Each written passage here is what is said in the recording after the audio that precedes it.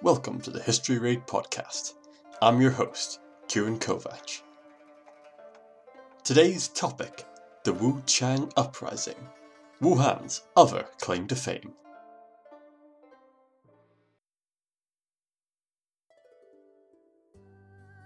As you may be aware, we are currently experiencing a bit of disruption in our lives, thanks to COVID-19, also known as the coronavirus. While not in common use at the moment, it is possible that when the books are written about the current outbreak, a third name may be utilised, the Wuhan virus. The mere fact this name exists has already turned into a fractious political issue thanks to current back and forth politicking between China and the US over this virus. The Trump administration is currently actively pushing for the use of the term Wuhan virus when discussing the current outbreak, which has seemingly inspired a tit-for-tat move on the part of Beijing to give its state-controlled media the go-ahead to begin spreading conspiracy theories about COVID-19 being a US bioweapon. Regardless of this ongoing Mean Girls level of political theatre, it is at the moment broadly accepted that the initial outbreak, patient zero if you will, was in the Chinese city of Wuhan, in central China, and there does exist a precedent for naming diseases after the place of origin. The Marburg virus, for example, while believed to have originated in Ugandan chimpanzees, was first officially recorded and received its name from the German town of Marburg. Should the term Wuhan virus catch on, I feel it would be rather unfortunate if the ongoing COVID-19 outbreak becomes the singular defining event in that city's history, given that in October 1911, one of the most significant events in Chinese history, and by extension and effect, world history, took place in the modern-day Wuchang district of Wuhan, the Wuchang Uprising. The China of 1911 was in the process of painfully slogging through a period referred to by modern Chinese historians as the Century of Humiliation. This 110-year period, not a century I know, just run with it, began with the 1839 to 1842 First Opium War between China and Great Britain. Before this war, China and its ruling Qing dynasty held on to the traditional Middle Kingdom view of themselves and the world, that China was, and always would be, the absolute best thing ever, and that the rest of the world's nations were a collection of barbarians, either beneath their notice, or earmarked for taking down a peg or two. This myth of supremacy was brutally shattered in 1842, when a force of 19,000 tea-loving, gun-toting barbarians and their 37 ships seized control of several key areas of China, holding the whole empire to ransom, a ransom the Qing would have no choice but to pay in humiliating fashion in the 1842 Treaty of Nanking. This defeat was seen as a declaration of open season on the once mighty empire, with the great powers of Europe, the United States, and eventually the newly ascendant Empire of Japan taking turns brutalizing and biting chunks out of China.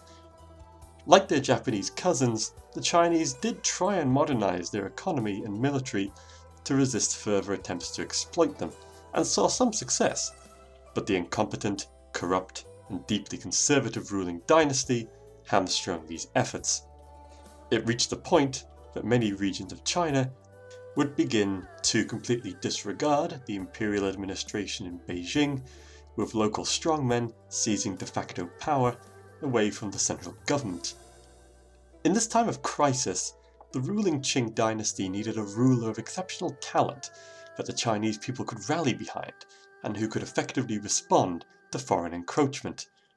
Instead, 1908 saw the Empress Dowager Cixi, who had presided over some of the worst disasters of the Century of Humiliation, die, passing the dragon throne onto Emperor Puyi, a 2-year-old child. Unsurprisingly, the fact that their new Lord of 10,000 Years had only recently fully grasped object permanence did little to inspire public confidence in the now severely wobbly Qing dynasty. A number of Chinese revolutionaries now stood ready and eager to give a final solid shove to this precarious Jenga tower of a dynasty, the most famous of whom was a former doctor by the name of Sun Yat-sen. Sun had been a professional revolutionary since 1888, determined to overthrow the Qing dynasty and repair China's divided and traumatized society through his three principles of nationalism, democracy, and livelihood. To this end, he organized no less than 5 uprisings, all of whom were either fatally mismanaged or crushed by Qing loyalists. 1911 saw Sun Yat-sen in exile in the United States, trying to win money and support for the Republic of China he envisioned. Back in China, tensions were about to boil over in the central Chinese province of Hebei. The Qing court had given an order in 1910 that recently constructed railways across southern and central China would be nationalized to bring them under their direct control. The people of southern and central China regarded these nationalizations as theft on the part of the Qing government. Resulting protests against these seizures were met by mass arrests and the shooting of protesters.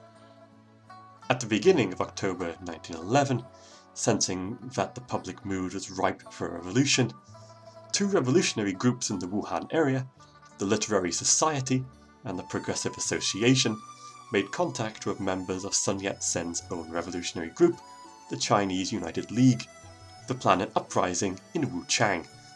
On the 9th of October, during preparations for the uprising, the leader of the Progressive Association, Sun Wu, was badly injured while supervising the production of explosives for the uprising. When he was hospitalized, the hospital staff recognized him as a known revolutionary and warned the Qing authorities in Hebei province of an imminent uprising. Their arrest imminent, the revolutionaries launched their uprising ahead of schedule on the 10th of October. Around 2,000 revolutionaries captured the residence of the Qing viceroy and several other key points around Wuchang, following an evening of intense fighting. The numerically superior Qing garrison of the city, taken off guard by the ferocity of the uprising and left leaderless by the hasty flight of the Qing viceroy from the city, abandoned Wuchang. On the 11th of October, the revolutionaries established a military government in Wuchang and sent out telegrams to other provinces urging them to follow their lead in casting off the rule of the Qing. Sun only learned about the events in Wuchang from an American newspaper the day after the initial uprising and immediately made haste back to China. By the time Sun arrived back in China, most of southern and central China had followed Wuchang's example, formally splitting from the Qing. The Qing army was unable to put down the revolution, and on the 29th of December 1911, Sun Yat-sen was chosen by an assembly of provincial representatives in the city of Nanjing as the first president of the new Republic of China. President Sun faced 2 immediate problems. Much of northern China, the traditional heartlands of the Qing, remained under their control. Also, the Beiyang army, the best equipped and trained army in China, remained loyal to the Qing. President Sun's solution to these problems was to strike a deal that in time would inflict a near fatal blow to his new republic. Sun promised the presidency of China to the leader of the Beiyang army, General Yuan Shikai, in return for his army overthrowing the Emperor Puyi. Yuan agreed, and by late 1912, Emperor Puyi was under palace arrest in Beijing, and President Yuan led the, theoretically, reunified China. After China's first national election in January 1913, Sun Yat-sen's new political party, the straightforwardly titled Chinese Nationalist Party, began looking towards turning Sun's 3 principles of nationalism, democracy and livelihood into policies that would heal the deep wounds in Chinese society. President Yuan, who was never particularly keen on the idea of democracy, saw the Nationalist Party as a threat to his authority, starting a crackdown against them. Sun Yat-sen was forced to flee China in August 1913 after a failed attempt to overthrow Yuan. January 1914 saw the Chinese parliament dissolved, turning President Yuan into a military dictator. While he was a talented soldier, Yuan proved to be a hopeless politician, allowing corruption to run rampant and the generals that governed the Chinese provinces to operate as semi-independent mini-dictators, exploiting the local populace and making the governance of China a disorganized mess. The already low public opinion of Yuan worsened significantly in January 1915, when Yuan caved in to 21 extraordinary demands by Japan, which, without the intervention of several Western powers, would have greatly expanded the already invasive influence Japan enjoyed in northern China. Yuan's response to his country falling down around his ears was to declare himself Emperor of China on the 20th of November 1915, reasoning that a return to imperial rule would somehow reassure the restive population, and that his newfound imperial grandeur would impress foreign powers enough that they would give him diplomatic and economic support. Instead, after a glorious reign of 83 days, Yuan abdicated the throne and returned to simply being the president of a country now on the brink of full-scale anarchy and civil war. Yuan's death from uremia on the 6th of June 1916 ended any pretense of a unified China, and the country collapsed into dozens of independent territories ruled over by warlords. Sun Yat-sen returned to China in 1917 and would spend the remaining 8 years of his life starting the process of slowly piecing China back together. Following his death in March 1925, his protege, Chiang Kai-shek, continued his work, becoming de facto president of the, mostly, reunified Republic of China on October 1928.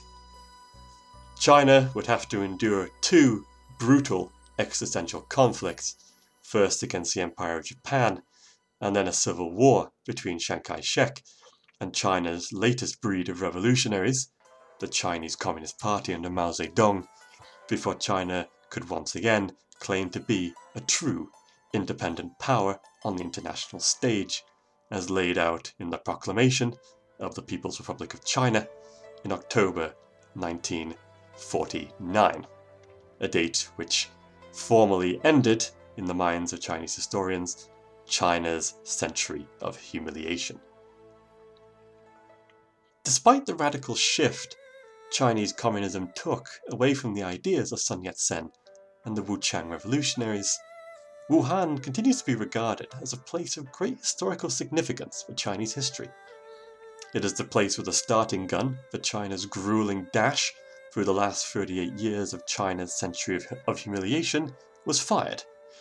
While not as grand as Mao's towering portrait in Tiananmen Square, a statue of Sun Yat-sen still stands proudly, flanked by 18-star flags of the Republic of China, in front of the former residence of the Qing Viceroy the Wuhan revolutionaries ousted on the 11th of October 1911.